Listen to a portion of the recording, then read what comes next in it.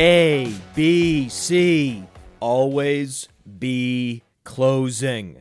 Always be closing. Always be closing. A, B, C. A, always, B, B, C, closing. Always be closing. The leads are weak. The leads are weak. The fucking leads are weak. You're weak. I've been in this business 15 years. What's your name? Fuck you! That's my name. You know why, mister?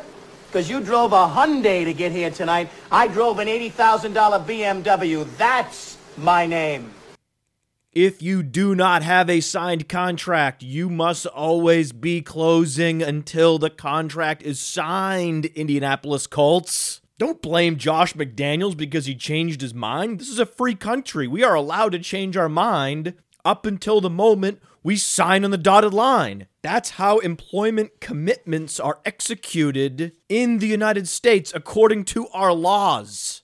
Yet Josh McDaniels is being derided with every pejorative in the English language. Coward, douchebag, weasel. Yes, right. Yeah. Someone came over the top of the Indianapolis Colts pitching Josh McDaniels a better proposal, and he took it. It's simple. It's not complicated, and it's not unethical. It's a dangerous game to hire a coach headed to the Super Bowl. It's a risky maneuver because while other coaches are free to sign and start the process of setting up their entire coaching operation during the playoffs, the teams that want to hire the Super Bowlers have to wait. And while they wait, other qualified candidates are getting hired. This is why it's unwise to recruit the Super Bowl coaches. You can recruit coaches from any other team. There are 32 teams. You don't need to recruit from the Super Bowl teams. That decision alone put the Indianapolis Colts at a disadvantage, just like it put the Detroit Lions at a disadvantage. Now, ideally, the Indianapolis Colts simply pivot to recruiting Frank Reich, another Super Bowl coach, and I couldn't tell you who's better, Frank Reich or Josh McDaniels. Based on their recent win-loss records, they're both great. I don't know. How do you measure the quality of a coach? You can't, because you could never detangle the contribution of the coach from the ability of the players. So we're always left to wonder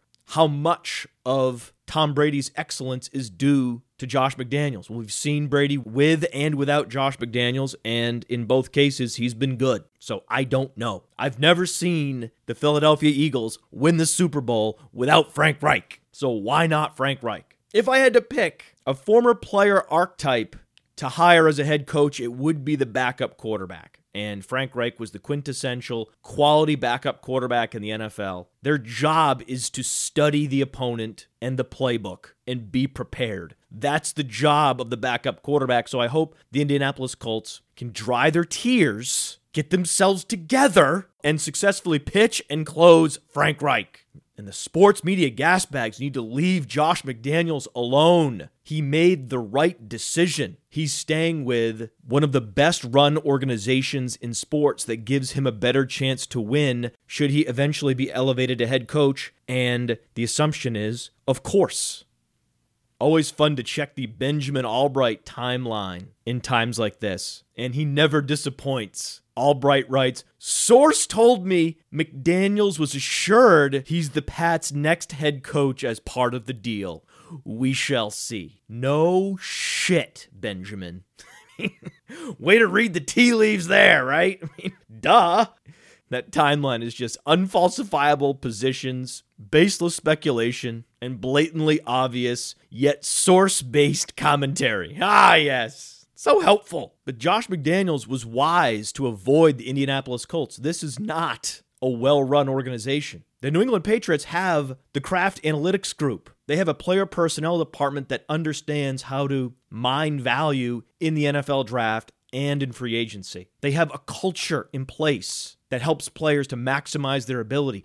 The well-oiled machine is in place in Foxborough. It is not in Indianapolis. Now, you can build it, but like Chip Kelly helped to build a forward-thinking organization in Philadelphia, he wasn't leading the team when the breakthrough occurred, and my fear with Josh McDaniels is that he would help to elevate the team and put them on a trajectory for success, but because the team is currently talent deficient and leadership deficient and culture deficient. He would have to endure more losing seasons, and it would cost him his job. And the uncertainty that is swirling around Andrew Luck is just too much uncertainty to bear if you're the number one coaching recruit. That's what Josh McDaniels is, the most coveted assistant coach in football.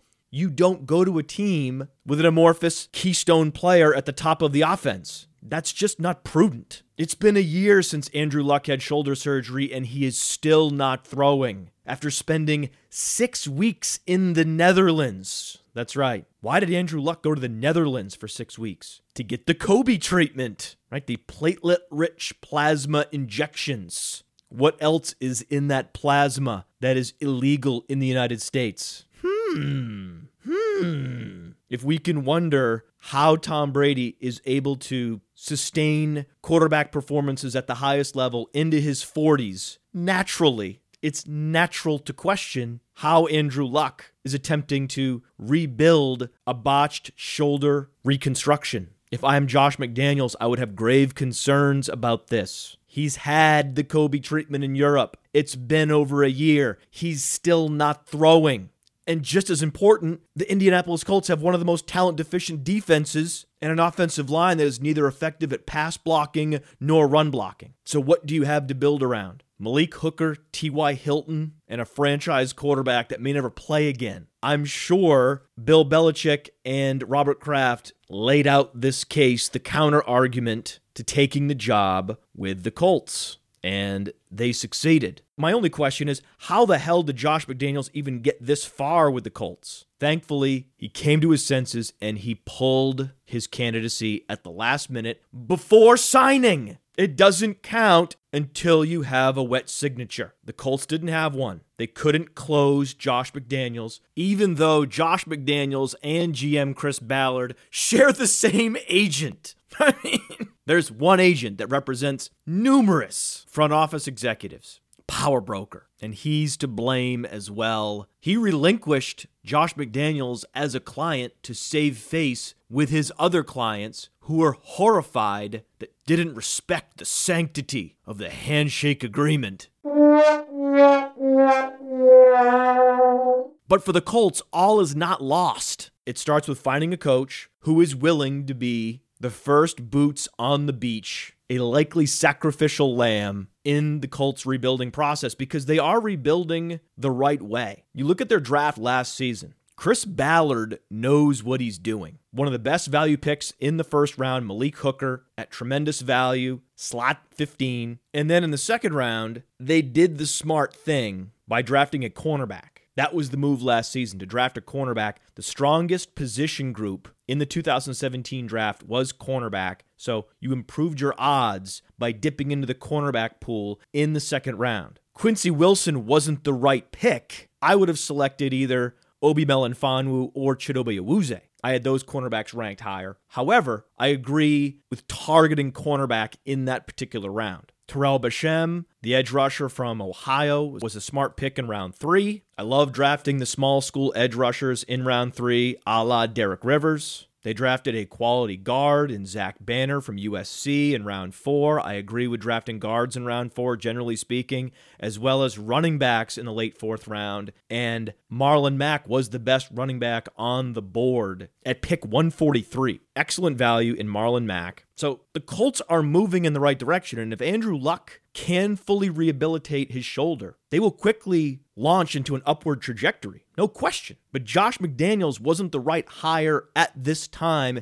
in the organization's evolution. They need a space holder coach, a bridge to the next Doug Peterson. So Colts fans need to get over it. It wasn't the right hire for the Colts, and it wasn't the right hire for Josh McDaniels. And next time, close the deal. And it's interesting, by far and away the most popular tweets sent from the @RotoUnderworld account recently are the cornerback advanced metrics. I think many of you are enjoying the fact that the cornerback pages are now free and open to the public. No password required. But the way you get more out of it is by signing up for data analysis. Click on data analysis at the top, and you can do what we do. Our data analysis command center is both easy and sophisticated. You don't need a computer. You don't need software experience. You can select target separation. You can select fantasy points allowed per snap, and break down the strengths and weaknesses of cornerbacks or running backs or quarterbacks, just like a Roto Underworld Pro with data analysis. playerprofiler.com/data-analysis. And the beauty is, it's so much more affordable than other advanced metrics analysis services, which, as we're well aware, are charging up to $200 for access to advanced stats. Oh no, we charge a fifth of that price. You're welcome. And you'll also be pleased to know that we will be welcoming Colm Kelly to the show today. Another show favorite. He's the new czar of podcasts at RotoViz. He runs OvertimeIreland.com. Check him out there and follow him on Twitter at OvertimeIreland.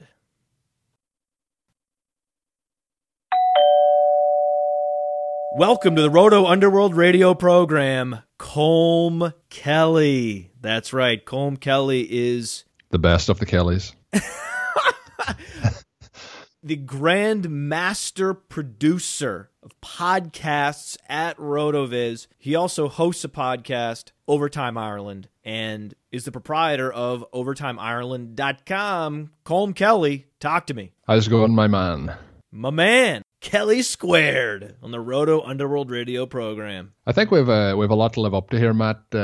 With you, when you come on my show now, and when I'm the second time over here on the Underworld podcast, there's a lot of feedback comes our way. So we'll see what we come up with here. We had a few real gems on the last edition. Yes, you can see those that are familiar with the show know what I'm doing here. Bringing on JJ Zachariason, before that, Evan Silva to kick off 2018. Show favorites. We're playing the hits, Colm. You're a hit. You're a show favorite. I love to play the hits. When the lights come on, I don't hit you with deep tracks. I play the hits. And we're kicking off 2018 with the hits. And the Super Bowl was a hit. It certainly was. Did you watch that game? The Super Bowl game that they had? I watched, I did watch that Super Bowl game that they had, as you put it. I watched it, and unfortunately for me, I was working on Monday with the listeners there that aren't aware there's a 5-hour time difference between the East Coast and the US and Ireland here. So I was watching that game until just before 4 a.m. Had to get up for work then at 7 a.m. So very, very, very tired day on Monday. So usually, I have a bit of a Super Bowl party, have way too much to drink. But unfortunately for this one, it was quite a sober affair for myself. But a real good game. We've been blessed over the last, I would say, pretty much from the Giants Patriots Super Bowls all the way through. We haven't really had a game outside of, I suppose, the Seahawks against the Broncos that really went incredibly one-sided and finished that way. We had a one-sided game last year, but obviously the Patriots did come back and win that one. So they what? The Patriots came back? They came back last year and won in the Super Bowl. The Falcons were up 28-3. No one comes back from that. The win probability was 99.9%. Falcons winning the game in the third quarter. Did you turn off the TV then? Did you watch? I think the Patriots did come back and win. I'm checking the box scores right now. Get out of here. No way. Oh, look at that. How the fuck did they do that? Holy shit, they did come back. Whoa, that's amazing. Tom Brady's the best athlete of all time. Oh, yes. So much fun. But we've had a real good run, so thankfully this was another one. I'm sure we're going to get a Super Bowl coming up very shortly that really stinks, but thankfully we've had a good run over the last kind of 6 or 7 years. Thanks for that. I mean, is that really what you're going to do on the show? You really are doing your best to take over for Matthew Friedman at RotoViz. Matthew Friedman, the infamous Roto Underworld Radio wet blanket guest. The Super Bowl we were treated to was the perfect game. And you found the one minuscule detail that you could criticize, which is it was so good, and we've had so many good games consecutively that just based on probabilities, we're due for a bad game, guys. That's where your headspace goes 3 days removed from the Super Bowl. Thanks a lot, Colm. Cheer up, buddy. Cheer the fuck up. I've done the research into it, and there is a probability of 99.42% that next year's Super Bowl is going to be an absolute suckfest. A suckfest. Wow, really pulling out the sophisticated vocabulary. I think one way to solve your problem, the 3-hour sleep problem that you suffered through, and all of us had to deal with the problem of getting up for work the next day and not functioning at 100% capacity, just move the game to Saturday. Yep. How hard is this? Move the game to Saturday. It should be Super Bowl Saturday, not Super Bowl Sunday. There's no reason not to have it on Saturday. It's just an old tradition that adds no value. Nothing is happening on Saturday. You might as well move it to Saturday. It's not like you're crowding out some college football game. No, there's nothing happening that Saturday. Move it to Saturday. Problem solved. Exactly. So the Patriots lost the game. And with that loss, does that signify the end of the Patriots dynasty? It kind of feels that way, to be honest. There seems to be... Oh, really? Yeah. Oh, look at this. I was not expecting this. I was expecting to be all alone with my hot take, like a little candle, right? Like a candle to stay warm and the snow is coming down and I'm huddled under an awning, just trying to stay warm with a little fire that I've built, my little candle just to stay warm, just my little hot take all by myself in the cold. And here you are, ambling over, joining me at this small hot take. Now you should add a little bit more fuel, and then we can build this up, become a real fire cone. Patriots dynasty's over! It's over! It's all over. Yes! Yes! I found a lot of people saying to me last week, I picked for the Eagles to win the Super Bowl. I had picked, my prediction was 27-17, which was a 10-point win. And I was getting people saying to me, you know, in different forums on Twitter and different chats on, you know, different Slack chats and that I'm involved in. Well, you were wrong there. The thing that you were wrong about in hindsight that you should have seen in hindsight was the over was going to hit. So you could say the Patriots would win by 10, but the score guess should have been 37-27, 40-30, something like that. 27-17 is way too low, knowing the Patriots' defense was one of the worst in the league, according to Football Outsiders' DVOA metric. Well, Mr. Hindsight, thanks for letting me know about that. But before the game... I would have told you that before. Text me. I'm about to place a bet, Matt, over or under, and I would have said, fucking over, Colm. Way over. I went +5 with the Eagles. I didn't need to go on the over or on the under. Nice. Very good. Nice. Good bet. Good bet. Good job. Good job, buddy. My original point was that I was being told that was a real kind of bold take, and I didn't feel it was based on the kind of information I looked into prior to the game. And I had a couple other people who were on board with the same kind of thought scenario, but Well, the point total was idiotic. Yeah, pretty much. But it was, you should have seen that coming. Before the game, the thought I had was that this Patriots team, although they have... The point total was absurd. Kind of eased... Do you want to say it again?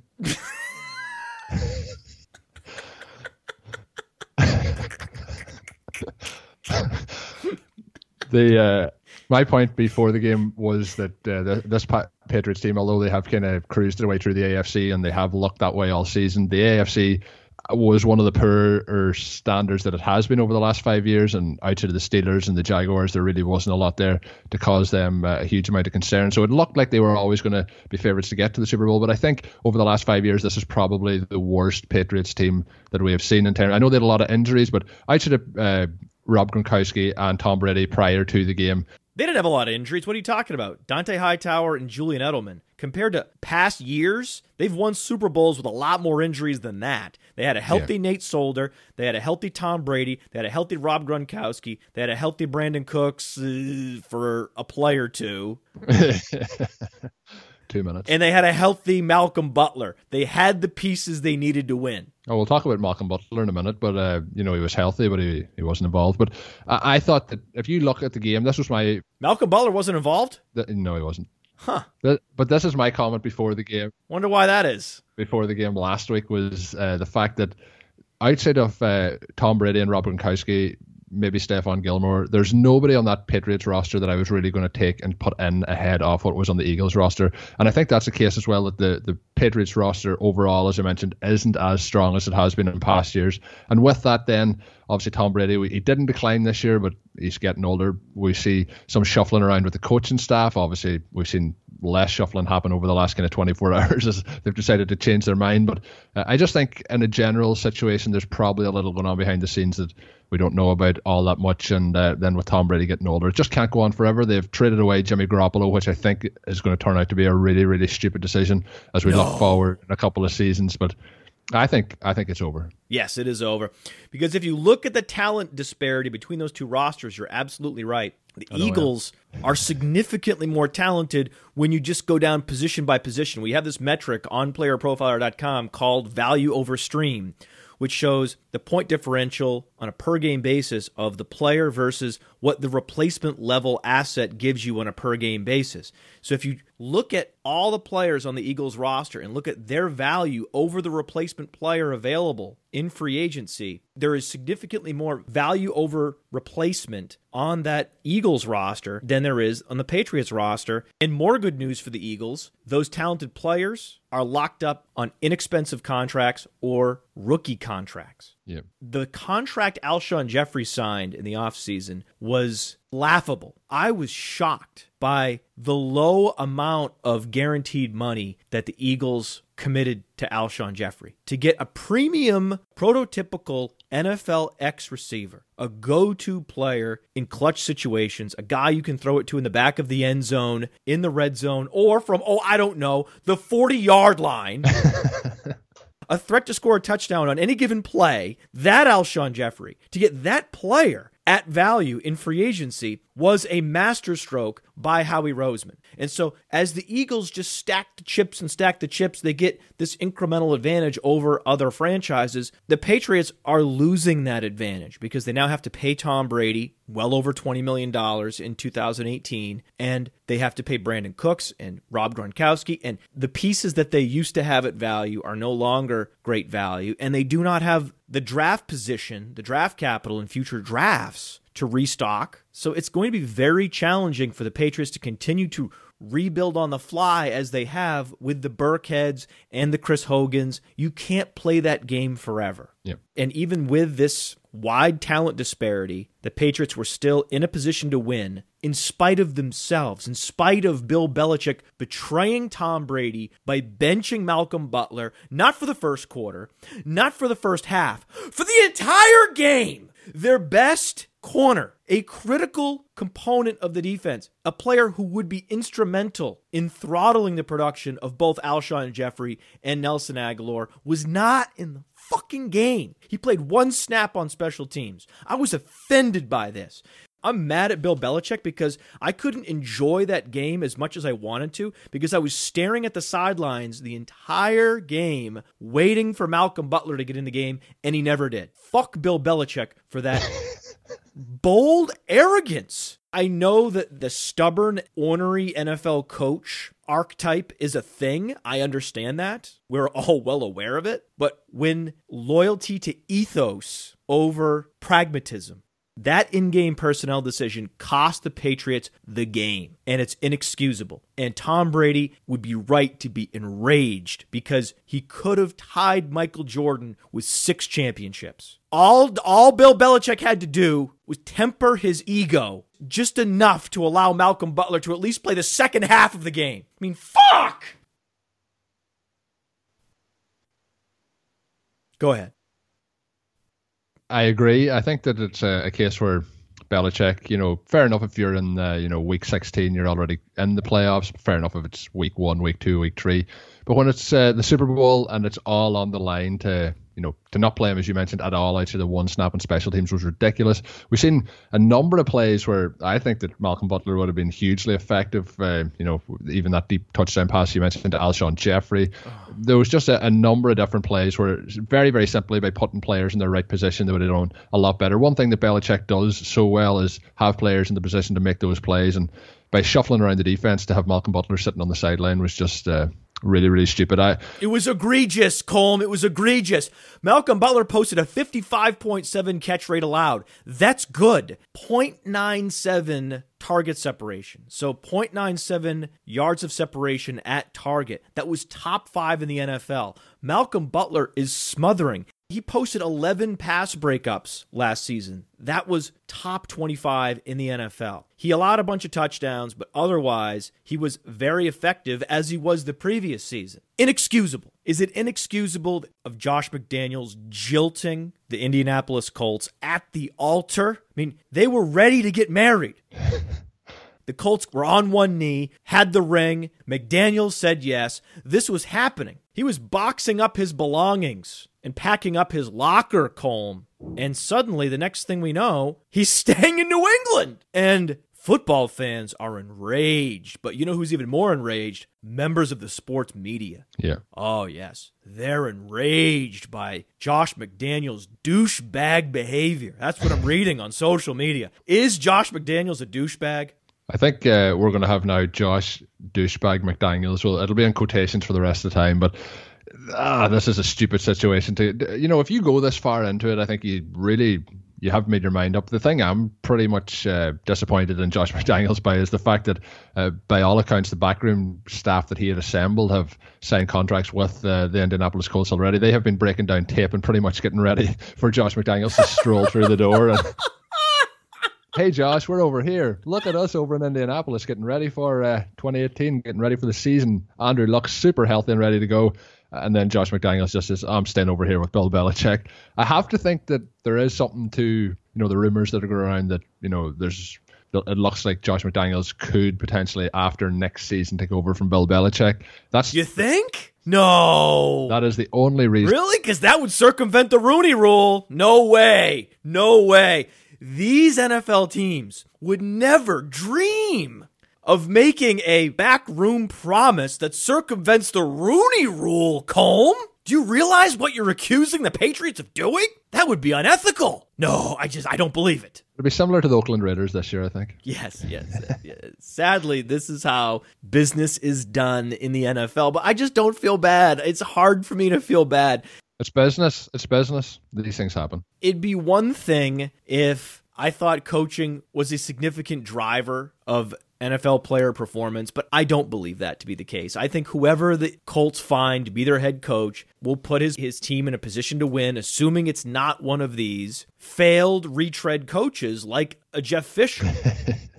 You can't hire a Mike Mularkey or a Jeff Fisher or even a Bruce Arians. You can't hire one of these people. You have to go outside the NFL cocoon and hire a college coach. So all the Colts need to do is hire an innovative college coach. It's an easy solution. That's why I don't feel bad for the Colts. If the Colts instead go out and hire a Jeff Fisher, that's on the Colts. That's not on Josh McDaniels.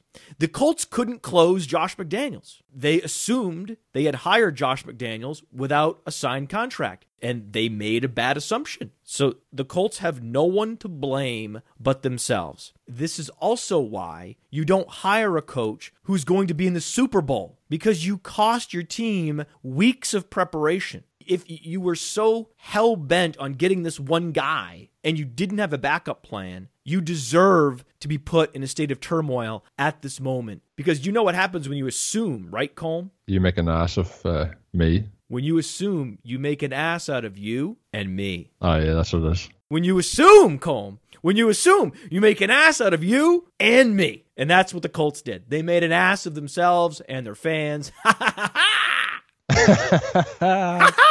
Sorry, not sorry. Sorry, suckers. Good for Josh McDaniels. He stays with an organization that has an analytics arm called Kraft Analytics. That's where you want to be. You want to be on a team that has all the necessary infrastructure to help you go out and beat a team that's leveraging analytics in every area of the organization, like the Philadelphia Eagles. The Patriots are equipped to compile the talent on the roster to go out and one day, post-Belichick, post-Brady, challenge the Philadelphia Eagles. Because we talked about this earlier, it's established the current Patriots dynasty is over. It's over. But McDaniels could go out and establish a second Patriots dynasty with the infrastructure that's available in New England. That infrastructure does not exist in Indianapolis. And you don't want to be the one charged with building that infrastructure from scratch. Look what happened to Chip Kelly. Smart move by Josh McDaniels. And the Colts are a bunch of suckers.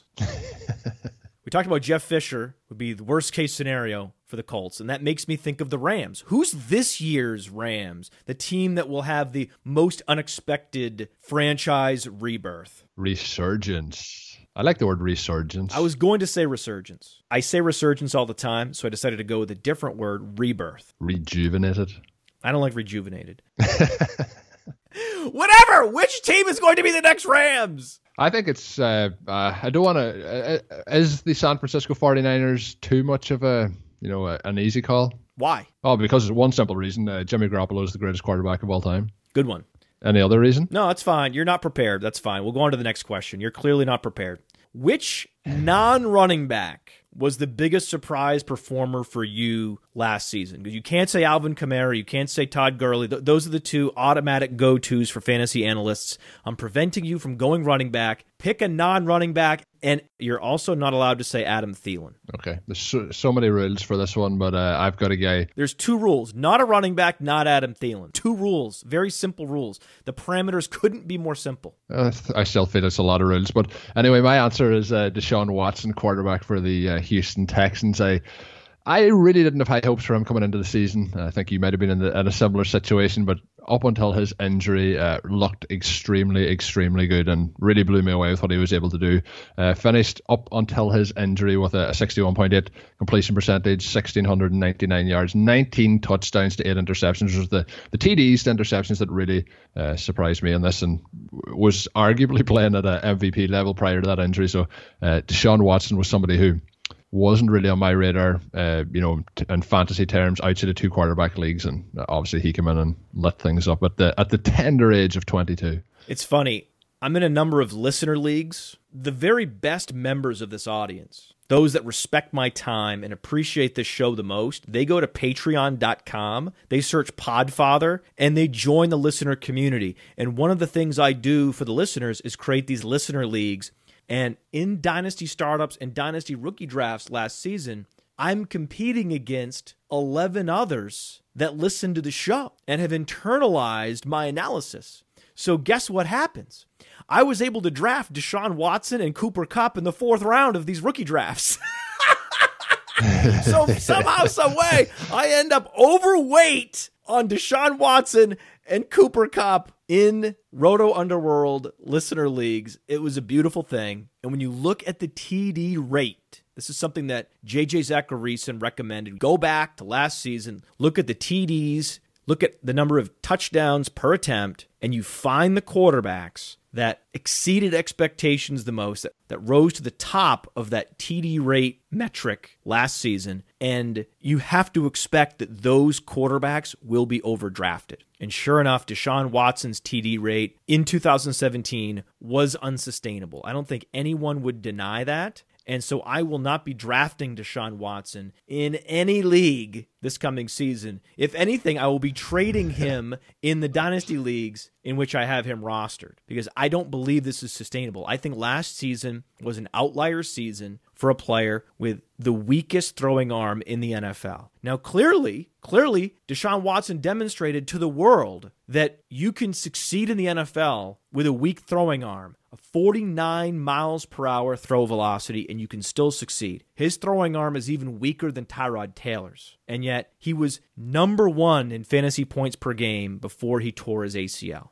And there's absolutely no way he can come close to matching that next season. Do you agree? Oh, I agree 100%. And during the season, that was my other kind of view on it. And the other part of that was Will Fuller. His touchdown rate was obviously never going to continue at what he was doing. I've never seen a touchdown rate that high. I've never seen it was crazy. A yards per touch as high as Alvin Kamara last season, and I've never seen a touchdown rate as high as Will Fuller with Deshaun Watson last season. I mean, those two rate stats were the most flabbergasting in 2017 to me. Yeah, but if I look at it, I think Kamara could. I don't think he'll be able to do what he did this year in terms of that efficiency, but I think he'll get a bigger workload next year. We're not allowed to talk about Alvin Kamara. I'm sorry, this is my fault. But on this particular question, we're not allowed to talk about Alvin Kamara, and we're not allowed to talk about Todd Gurley. I gave you the opening, and I'm going to take it away. I'm closing the door. We've only talked about Alvin Kamara for 70 hours total on this show in 2017. I'm not going to waste time in 2018 talking about Alvin Kamara. I'm not going to do it.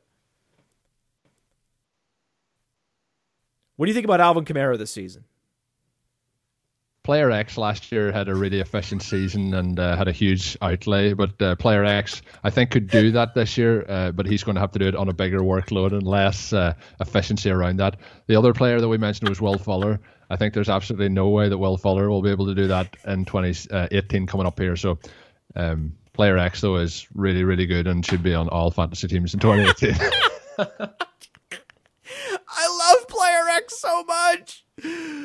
Player X was the signature league winner of 2017. I made the playoffs in every league in which I drafted Player X. I love Player X. Player X for the win. Player fucking X. I loved Player X last summer. That was probably my biggest hot take hit. Who was your biggest hot take hit from last summer? Last summer, probably around August, you were on my podcast, the OTI podcast, and we were talking about what we thought were some bold predictions that we could hit on for the 2017 season. And, you know, I'm a Green Bay Packers fan, and one that I thought even for myself was really kind of out there to be shouting about last year at that stage of the season. That was that Devontae Adams was going to outtake the wide receiver one role for the Packers. Obviously, Jordy Nelson was coming back off the injury, but he literally did outscore him in pretty much every statistical category. Outplayed him. Nelson looked like he lost a step, so literally is the correct word there. And looked like he lost a step? Looked like he lost a step? Let's be nice about it. This is why I do not recommend tearing an ACL in your 30s. So, great idea talking about bold predictions. Give us 3 bold predictions for 2018. Go. Spencer Ware outscores Kareem Hunt for the Kansas City Chiefs. What? Are you serious? Are you crazy? Oh my God! Cole, are you on drugs? 2 more.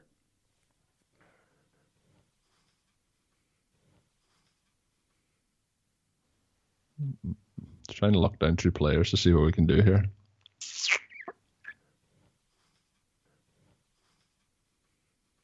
I've never had a guest less prepared than you. Derrick Henry is the top scoring running back in the NFL. Woo! I'm on board. Look at me, Cole. I'm on a bouncy ball. Look at me riding. I'm riding Derrick Henry. Woohoo! Look at me. Like I'm on a yoga ball. Look at the monitor. Just when I thought I couldn't be more disappointed in you, you come back and totally redeem yourself.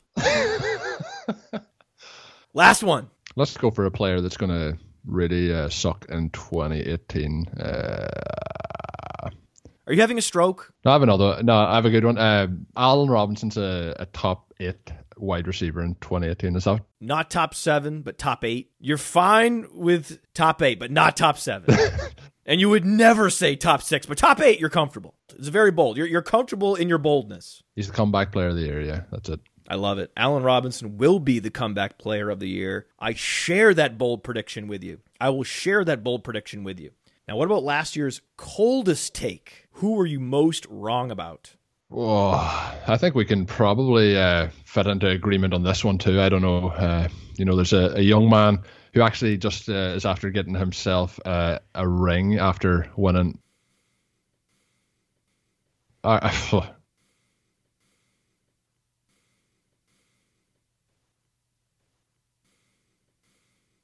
You need to edit this. I need to go back. What the fuck is wrong with you? Are you sure you're not having a stroke? I'm trying to think of something else. There's a young man who got himself all the way to the Super Bowl this year, but didn't do it in the way we expected it to happen. That man is Kenny Britt, who signed a monster contract this offseason with the Cleveland Browns and proceeded to just really kind of impersonate a footballer. I don't think it was a monster contract. I think the theme of last year's free agent wide receiver class is last year was the year of the inexpensive free agent wide receiver. None of the wide receivers that signed in free agency last year commanded a lot of money. It was bizarre. Did you think it was value for money for the Cleveland Browns? No, it wasn't value, but it wasn't like he signed some monster contract like Ndamukong Suh. No, well, that was the highest contract in the NFL at the time. I stand by Sashi Brown. That was a smart signing, but it didn't work out. Clearly didn't work out. Clearly didn't work out, and the Browns made the terrible decision then to get rid of Sashi Brown and to keep Hugh Jackson. So another under-the-radar mistake by Bill Belichick not activating Kenny Britt. Imagine if they had Kenny Britt out there instead of Philip Dorsett in the Super Bowl. Tom Brady could have used Kenny Britt on the field. Another tactical blunder by one Bill Belichick. So we talked about Sashi Brown, and now his successor, John Dorsey, loves talking to the media about the players he likes and the players he doesn't like, and I don't understand this. I don't understand why general managers talk about how they feel about players to sports media outlets. It makes absolutely no sense. Why would you ever say a single positive thing about a player you like publicly? It would be irrational to do so. And therefore, I give no weight to any positive remarks about players shared by members of NFL front offices because they are only incentivized to lie. What am I missing? It's the exact same as when you talk about a head coach and, before a game saying that the player will play or won't play. A lot of the time it's just absolute garbage. So I tend not to pay a lot of attention to what they're saying in coach speak terms. So it's the same with GMs, same with pretty much anyone involved in front offices like you mentioned. And, if you're saying that you really like a player, it's just going to pump up his value. It's like, I even thought over the last week we've seen like players from the Denver Broncos readily come out and say that they want to see the team sign Kirk Cousins. And, Von Miller has said it and a number of other guys there. And I think they should just keep their mouth shut because there's more chance of him signing with them if they... Ooh, keep their mouth shut. Whoa, Colm Kelly telling Von Miller, of all people, to keep his mouth shut on the Roto Underworld radio program. Wow. Share your address so that Von Miller knows where to find you, will you? Ireland. I just live in Ireland. Yes, Von Miller is stalking up and down the Irish coast looking for one Colm Kelly.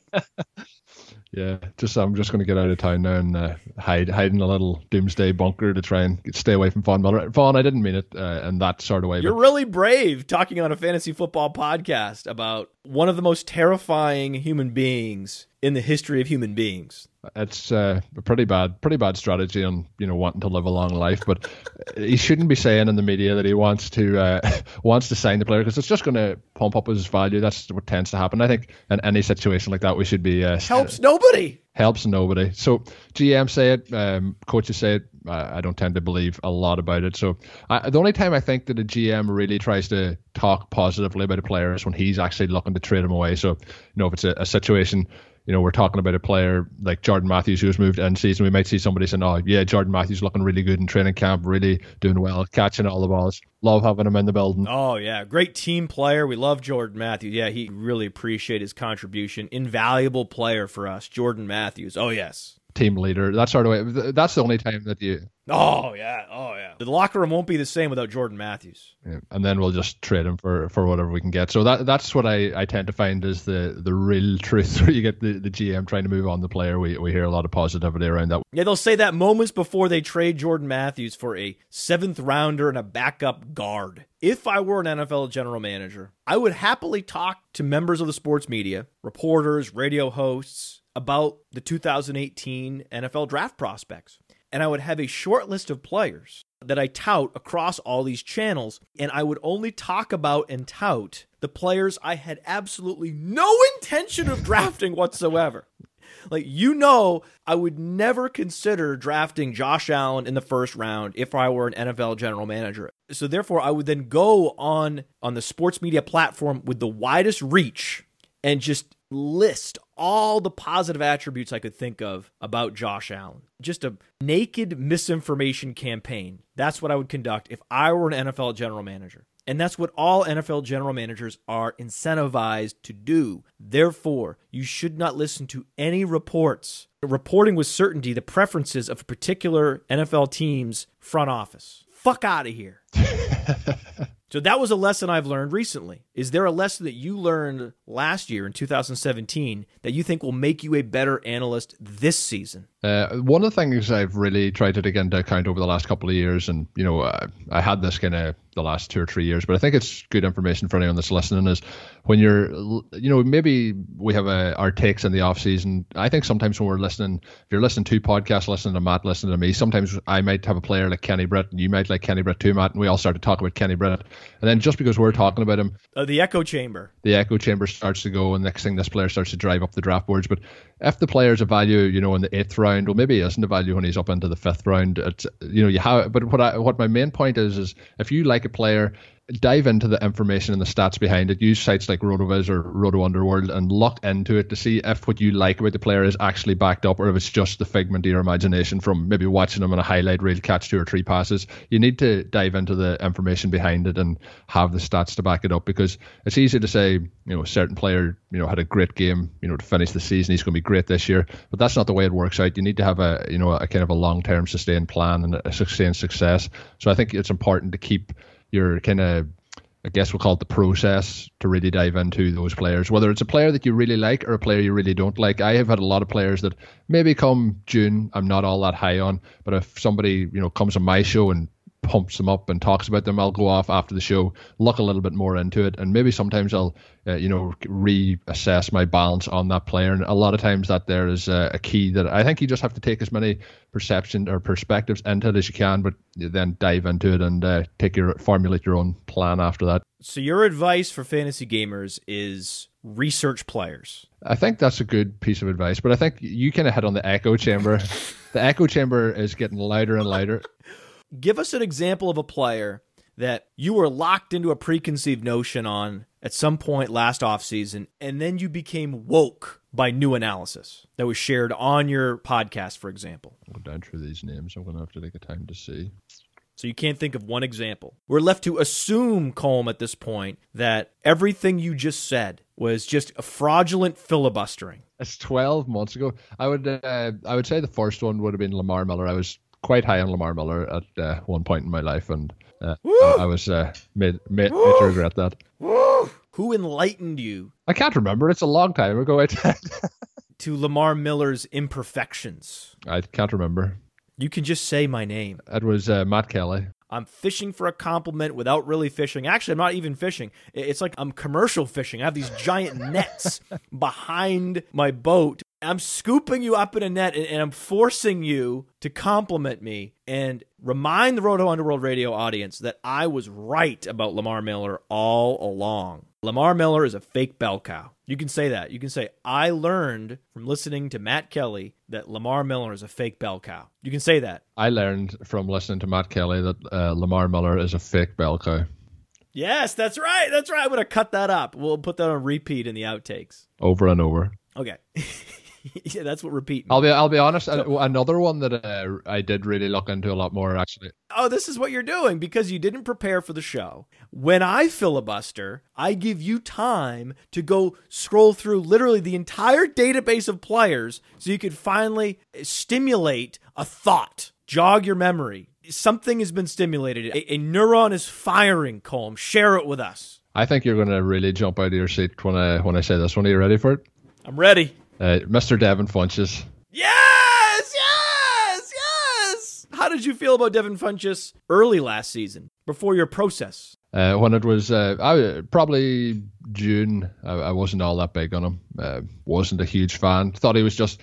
Even though he's big. He's big, but I wasn't a big fan of his. And obviously with him and Benjamin there, I wasn't really buying into it. And we had an enlightening conversation that turned me on to Mr. Funchess. Matt Kelly helped guide you to the truth about Devin Funchess and Lamar Miller. You're welcome. You are welcome. Now, taking these lessons and spinning them forward, who is your way too early value play? That guy that you can already tell you'll be valuing higher than his projected ADP this season.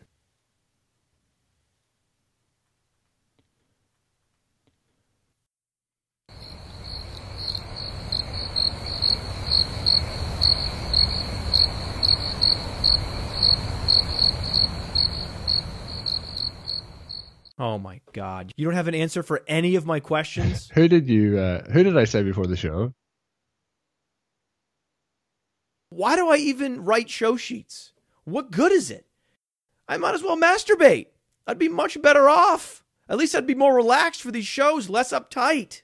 It's useless. You personify the unprepared radio guest. And to help give you as much time as possible to mine an answer, I will give you one. Jamison Crowder. Jamison Crowder has been dismissed as just a guy. Even though last year we expected Jamison Crowder to threaten high-end WR2 status as a volume slot receiver in that offense, and it didn't happen. But it actually did happen. It just didn't happen in the first half. In the second half, Jamison Crowder posted 1, 2, 3, 4, 5, 6, 7 double-digit performances in PPR leagues for Jamison Crowder. Jamison Crowder is the number one receiver in that passing game. It's not Josh Doxson, and he's a much better fit with Alex Smith throwing the ball in and around the line of scrimmage. The low target depth throws that Alex Smith specializes in align perfectly with Jamison Crowder's route tree. So if you looked at a heat map of where Jamison Crowder catches the football and where Alex Smith likes to throw the football,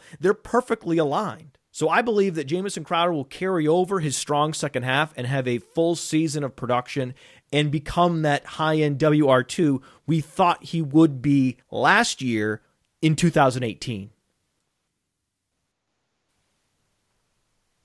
There's absolutely no way you still need more time. If you don't have an answer at this point, I'm going to call the ambulance and have them come to your house because something's wrong. My answer will be Juju Smith-Schuster for the Pittsburgh Steelers. I was very impressed with what he did in his rookie season. Good one. Yes, finally. Wow. We had like one of those monitors to monitor your heart rate and your brain activity. You would start to see movement on the screen now. We're an hour into the show, Colm. We're finally seeing some activity on the monitor. I'm so glad you're here with us, and neurons are firing for the first time in the show. Please, Colm, please tell us. Well, if you look at him... Talk to us, Colm. Talk to us about this player that you like. Finally. The rookie season really came on strong in the second half. Juju Smith-Schuster. Yes. 33 receptions on the season, over 500 yards, the 5 touchdowns. I thought overall just his general play as an NFL player was extremely good. Wide receivers is not going to get us anything in fantasy football, but his blocking ability was very, very high too, which is something you don't really see with a rookie coming in. And again, it makes me feel very old. A very young rookie, by the way. He was 20 years old. Born in 1996. Makes me feel... it's unbelievable. He was born in 1996. So he's going to be 22 in November, so still going to be 21 pretty much for the majority of this upcoming season. Put it this way. Juju Smith-Schuster only knows Justin Timberlake for his solo work. For his Super Bowl appearance. Juju Smith-Schuster has no idea what NSYNC is. That's how young Juju Smith-Schuster is. He has no idea that Justin Timberlake was ever in a band. I'm giving up, I know for sure. I don't wanna be the reason for your love no more. Bye bye, I'm checking out, I'm signing off. I don't wanna be the loser and I've had enough. So if we look at his ADP at this point in time, it's obviously very, very early, but that's the whole point of this. He's going just outside the top 100 picks, so he'll be going late 9th round, early 10th round, and I think that will climb up as the season gets closer, but somebody who just really, really impressed me in his rookie season. What do you think about this name for the show, Colm? Juju Smith-Schuster in sync. Could be it. Because we're finally in sync, you and me. You're finally answering my fucking questions. We're in tune and in sync. We now have rapport. Now that finally we're getting some brain activity coming through your microphone and registering in my recording software. I mean, this is great. I'm having a great time. We're an hour in, and now we're actually doing a show. That's great. So now that I have you here, finally, I want to ask you about this upcoming free agent class because that is going to be the focus after the Super Bowl. The fantasy analysts immediately turn their gaze toward the free agent class. It becomes the signature talking point of mid to late February. So take your time. I know you might need many minutes to pull this list because you're completely unprepared, but I'm going to give it a shot. I'm going to give it a shot. I ask you a question that requires you to provide analysis on a number of players. This is a Hail Mary at this point based on your performance on the show so far. Thanks. But I'm going to give it a shot anyway. Low probability throw. This is a low probability question. Fuck it. I'm going for it. Give me the top 3 free agent quarterbacks and your preferred landing spot for each. I didn't go with my top 3. I went with the 3 that I expect to move into or where they're going to land up. That's fine. Just please say that. That's good. Give us your favorite free agent quarterbacks and where you believe they will land in free agency. We have Kirk Cousins. I think he's going to end up with the Denver Broncos. Kirk Cousins is a free agent? He's going to be a free agent. I know. Where do you think Case Keenum will go? Going to stay with the Minnesota Vikings. And the third quarterback? The third quarterback is Mr. Super Bowl MVP Nick Foles. And I think he's going to end up with the Buffalo Bills. So of those 3 landing spots, which is your favorite? I actually quite like the Nick Foles one. If it did come to fruition to go to the Buffalo Bills, I think he would fit in quite well there. Yeah, I think so. Who is he going to throw to? Charles Clay? I think they're going to make some moves as well in free agency at the wide receiver position as well as in the draft. And I don't think Zay Jones is as bad as you probably think he is. Zay Jones has nowhere to go but up. I'm a Zay Jones buyer because I always buy previous year inefficiency, and Zay Jones was the most inefficient wide receiver of all time in 2017. Okay, give me your top 5 free agent running backs and their likely landing spots. Well, we have Le'Veon Bell. I don't know where you think he's going to end up. I think he might slot in there with the unfortunately inefficient Indianapolis Colts that we mentioned earlier on. Le'Veon Bell to the Colts. I like it hot. Keep it going, Colm. Keep it going. I wanted to do some that aren't just the average, that everyone thinks is going to happen. So no, that's good. I like that.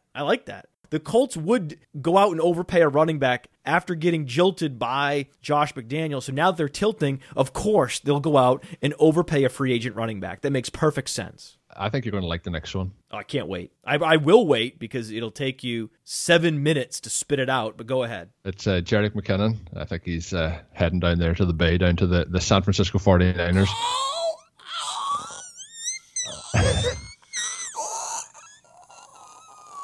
Those little spirals in my eyes. You see those little spirals in my eyes? Yeah. I think it's a great fit going down there to Jimmy G. Obviously filled in well for Dalvin Cook after week 4. He had 991 yards from scrimmage, easily his career best, but much of that was a pass catching role for him. He had 51 receptions, 421 yards. I think he would fit into that offense quite nicely, both as a potential runner and then obviously as a receiver. I was surprised. Jerick McKinnon only posted 5 breakaway runs last season, but that's because most of his splash plays came on screens, not on handoffs. His yards per carry was only 3.8. So based on that, I don't think that Jerick McKinnon's ultimate landing spot team will view him as an every down back. So wherever Jerick McKinnon goes, based on his production last season and his entire career in the NFL so far, I believe he will be signed to be a satellite back somewhere. But I have very little confidence that he will be bequeathed an every down role in the NFL in 2018. I just don't see that happening. But if you are going to be a satellite back plus on a particular offense, I'd like it to be the San Francisco 49ers that you believe will make the playoffs a la the Rams in 2017. Yep. Who's next? Next up is the man that's leaving San Francisco's Carlos Hyde. He had a bit of a lousy situation last year, but I think he's still going to get paid quite well this season. He didn't have a great, efficiency rating, one of the least efficient running backs in the NFL last year based on his opportunities. But I don't think the 49ers are going to pay him based on that, but a team I think will be willing to pay him and probably overpay him is the New York Jets. I think he didn't really fit into Kyle Shanahan's offense, but I think they're going to try and place him in there alongside Bilal Powell and cut ties with Matt Forte. Fantasy points per opportunity last season for Carlos Hyde, 0.72, number 77 among qualified running backs. That's as bad as it gets. And we talk about how much we love Kyle Shanahan, that he feeds the running back. And sure enough, Carlos Hyde, 59 receptions last season, 88 targets, top 5 in the NFL for Carlos Hyde. Exceptional. Just shattering expectations in the passing game for Carlos Hyde. The problem? He had a 16% drop rate. That was number 2 among qualified running backs, and only a 67% catch rate. The running back depth of target is always very low. And the lower the depth of target, the higher the catch rate needs to be. If your catch rate is lower than a wide receiver's, then that represents a significant misallocation of resources by the offense. If Kyle Shanahan is such a genius, why is he targeting an inefficient running back with bad hands, who's neither nimble nor electric in space? Riddle me that, Colm. I don't have the answer for you on that one. All right. Who's next?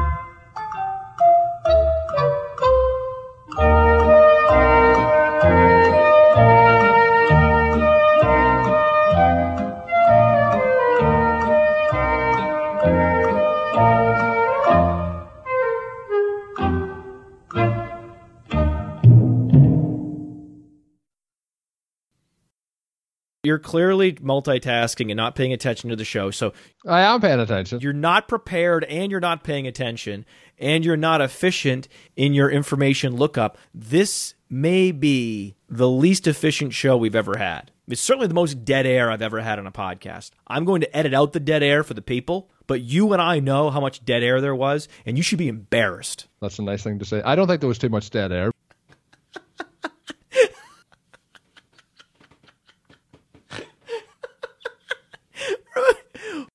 That was only 3.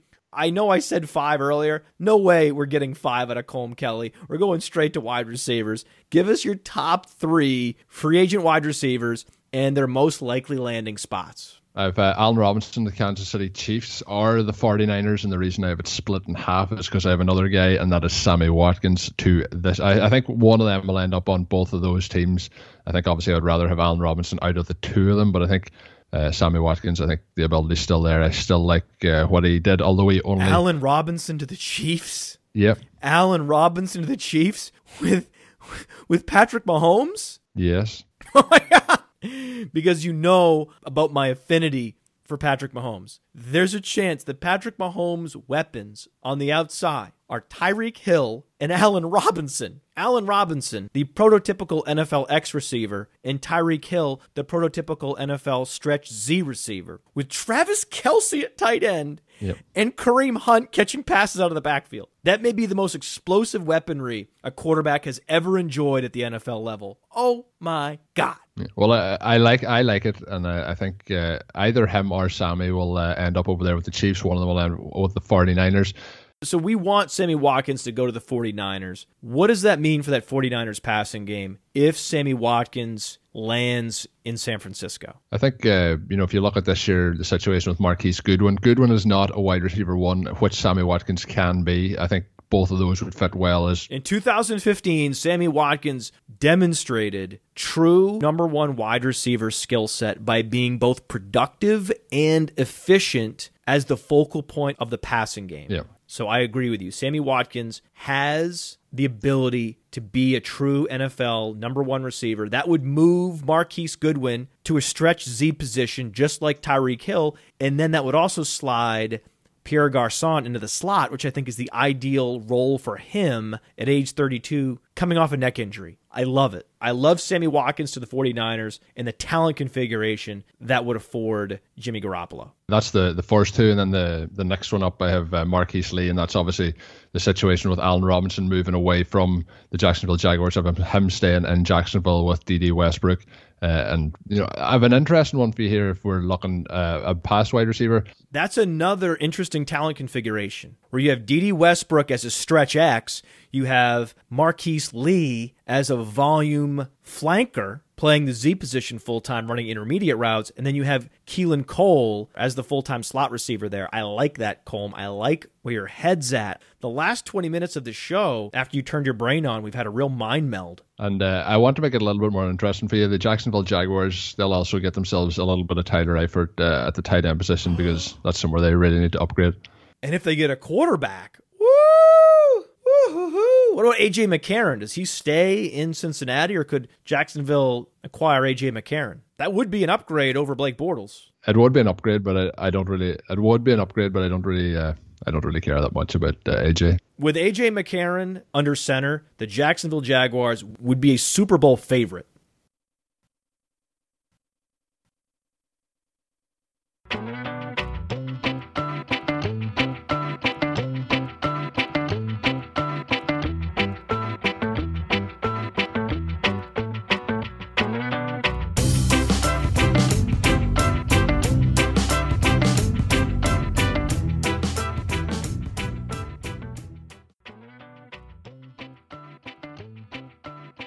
With A.J. McCarron under center, the Jacksonville Jaguars would be a Super Bowl favorite. That's a hot take. Why don't we just end on that? I always close on a blistering hot take. Because we're finally in sync, you and me. You're finally answering my fucking questions. Woohoo! Look at me! Like I'm on a yoga ball! Are you having a stroke? Spencer Ware outscores Kareem Hunt for the Kansas City Chiefs. What? Are you serious? Are you crazy? Oh my God! Cole, are you on drugs? Sorry, suckers. I've run out of recording space on my computer, so I didn't have an opportunity to get the truther question that I always ask into the show because you meandered through all these questions for so long. So with my auxiliary taping, please let the audience know who you qualify for truther status on. I think Allen Robinson. He's probably going to be my hot take for... That doesn't count as a truther. Everyone knows Allen Robinson is elite when healthy and paired with competent quarterback play. You are failing across the board. Jordan Matthews. Jordan Matthews, great answer. I think there's a huge bounce back coming from him. If you look at what he did in his first couple of years in the league, in his first two seasons, pretty much one of the most productive wide receivers in his first 2 years, prior to what we've seen obviously with Odell Beckham and now with Michael Thomas. So I think we'll see him probably move on from the Bills here in free agency, but I think there's a nice upside coming, and I think a lot of people have kind of forgotten about him, or else they think he sucks. Even hardcore Jordan Matthews enthusiasts have finally soured on Jordan Matthews, which means this is the time to buy Jordan Matthews in Dynasty Leagues for two reasons. The fact that Jordan Matthews was a member of that epic 2014 wide receiver class diminished his value because we compare him relative to the other wide receivers in that class. But if you imagine Jordan Matthews was a member of literally any other wide receiver class, then his rookie year and his sophomore year would be so much more impressive in the context of any other wide receiver class. He almost reached 1,000 yards as a rookie. Think about how amazing that would be in the context of last year's rookie wide receiver class. There is this smoldering lack of appreciation for Jordan Matthews based strictly on the year he was drafted. And then, after two successful seasons, what happens? He hurts his knee, and he tries to play through it. For 2 seasons, he played through an injured knee. He should have had surgery in 2016, Colm, but he finally had surgery this past season, and I think he comes back healthy for the first time since the 2015 season and shatters all expectations for his production. Sorry about the lack of preparation that was done for this one. Don't make me look like an absolute asshole, though, for not knowing all this stuff.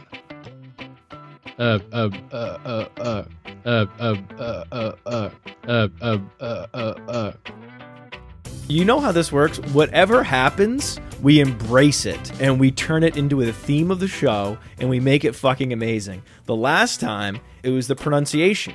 The theme of this show is Unprepared Colm Kelly, because Colm Kelly is the quintessential professional podcaster. Anyone that's ever been a guest on a RotoViz program knows that you are a picture of professionalism.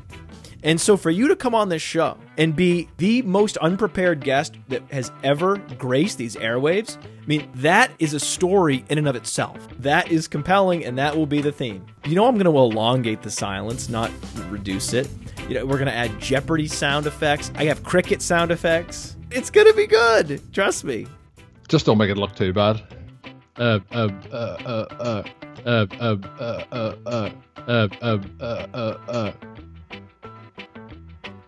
Benching Malcolm Butler, not for the first quarter, not for the first half, for the entire game. Fuck Bill Belichick. I mean, fuck! Overpromise, underdeliver. That's what we like to do. A bit like Jeff Janis. He hasn't promised anything. He's the most humble player in the National Football League. The most deserving of stardom. My favorite moment of Jeff Janis in his entire career was that Arizona Cardinals game, the touchdown. No matter what he does the rest of his life, I'll love him for that. I lied to you. It's actually $93.62 on Amazon. 90 how much? $93. Not 92, not 94. What? Oh, fuck off. You're trying to be very funny.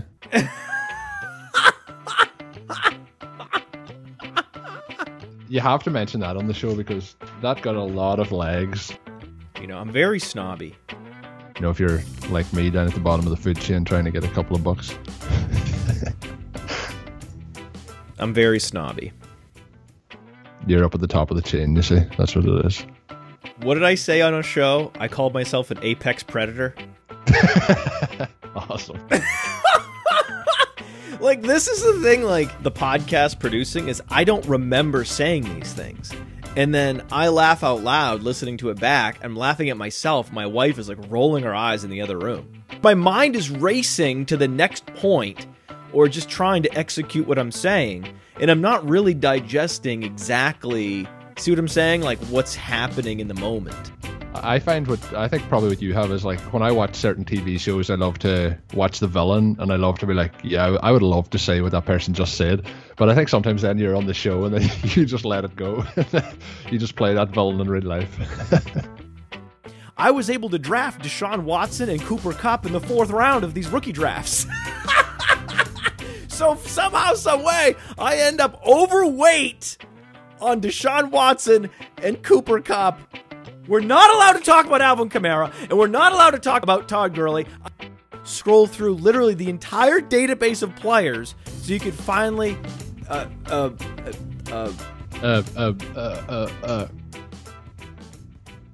YouTube just find the videos of mine that have more down than up. This one's good. This one has 13 down, 3 up. The Eagles will not make the Super Bowl with Nick Foles.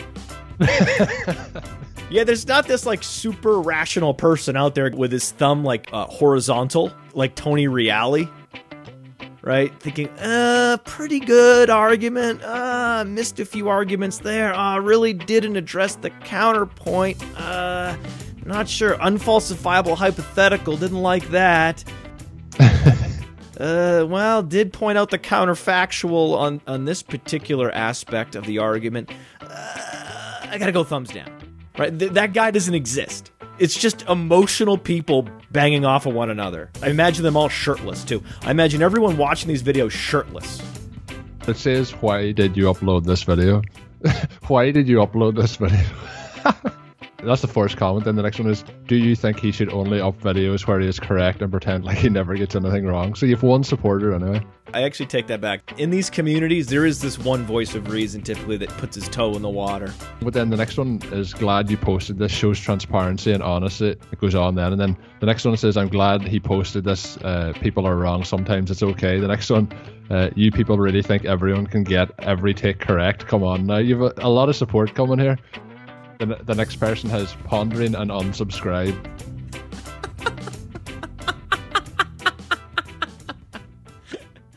Here's the end of the comment. Ridiculous upload. Get your shit together.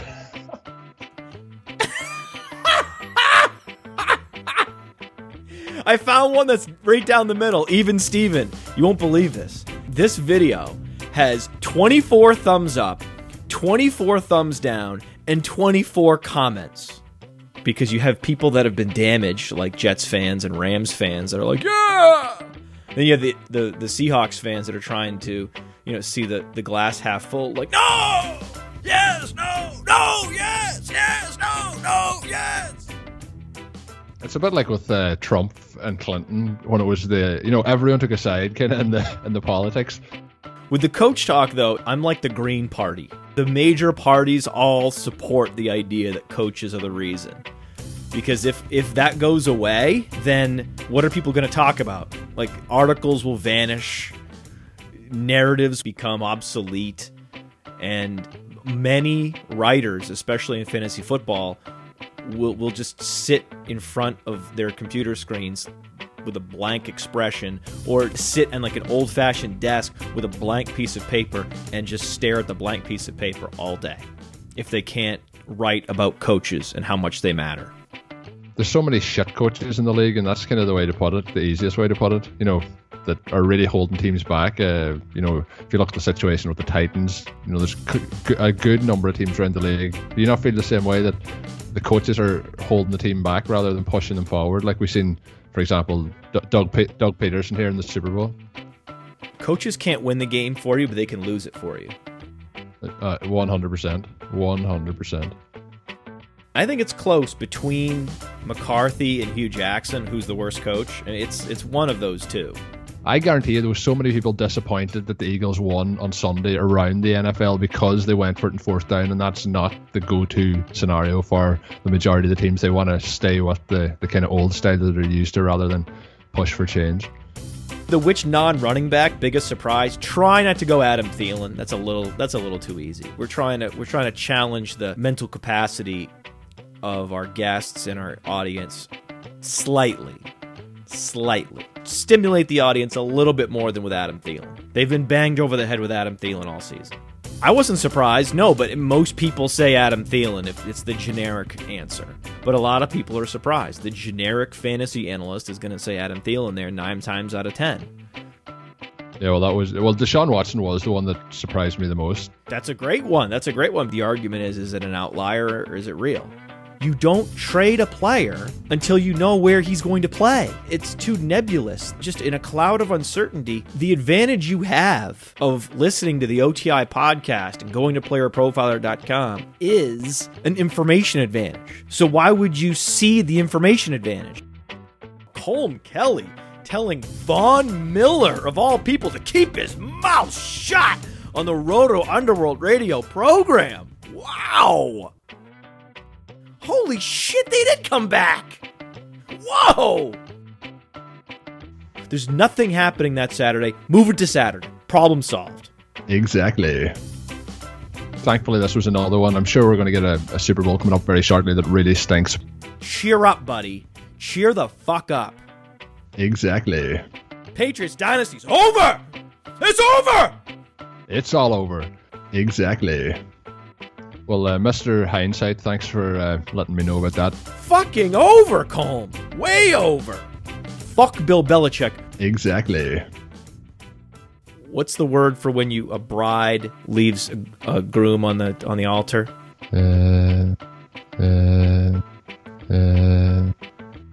Is Josh McDaniels a douchebag? Hey Josh, we're over here. Look at us over in Indianapolis getting ready for 2018, getting ready for the season. It looks like Josh McDaniels could potentially, after next season, take over from Bill Belichick. No. Do you realize what you're accusing the Patriots of doing? That would be unethical. And the Colts are a bunch of suckers. Sorry, suckers. It's over.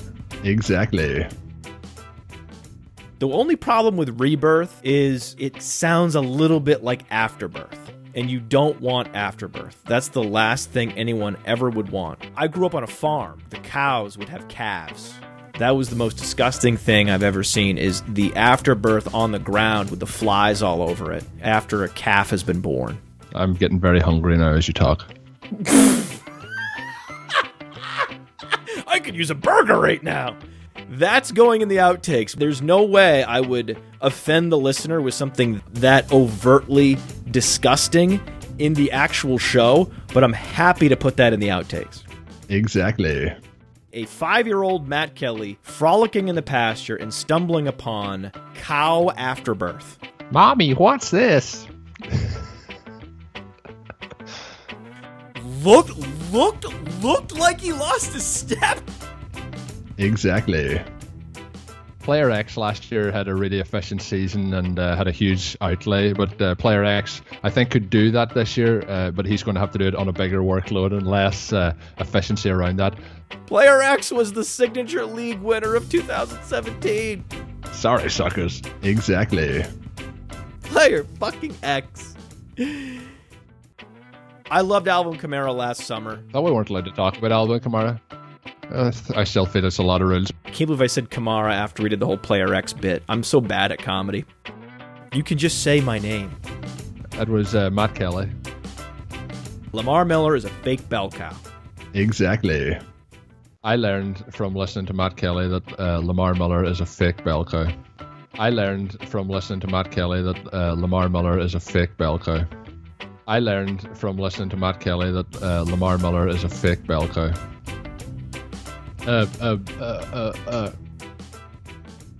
That was 5 running backs? 3, I thought you said? 3 quarterbacks, 5 running backs, 5 receivers. You only have 3? I have 5, but I'll only do 3. No. No, I'll edit this. We're going to put this in the outtakes. We may have 30 minutes of outtakes. I feel like this whole show is just one big outtake at this point. Exactly.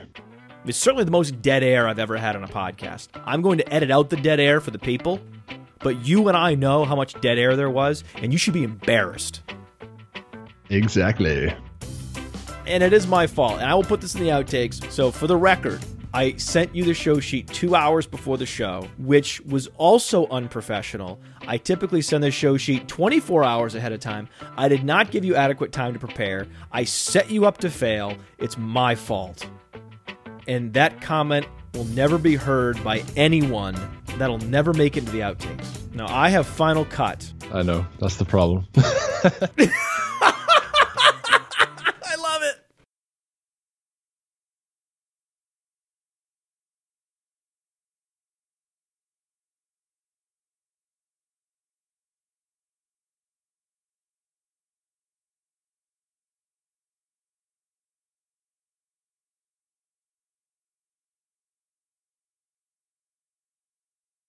You can just say my name.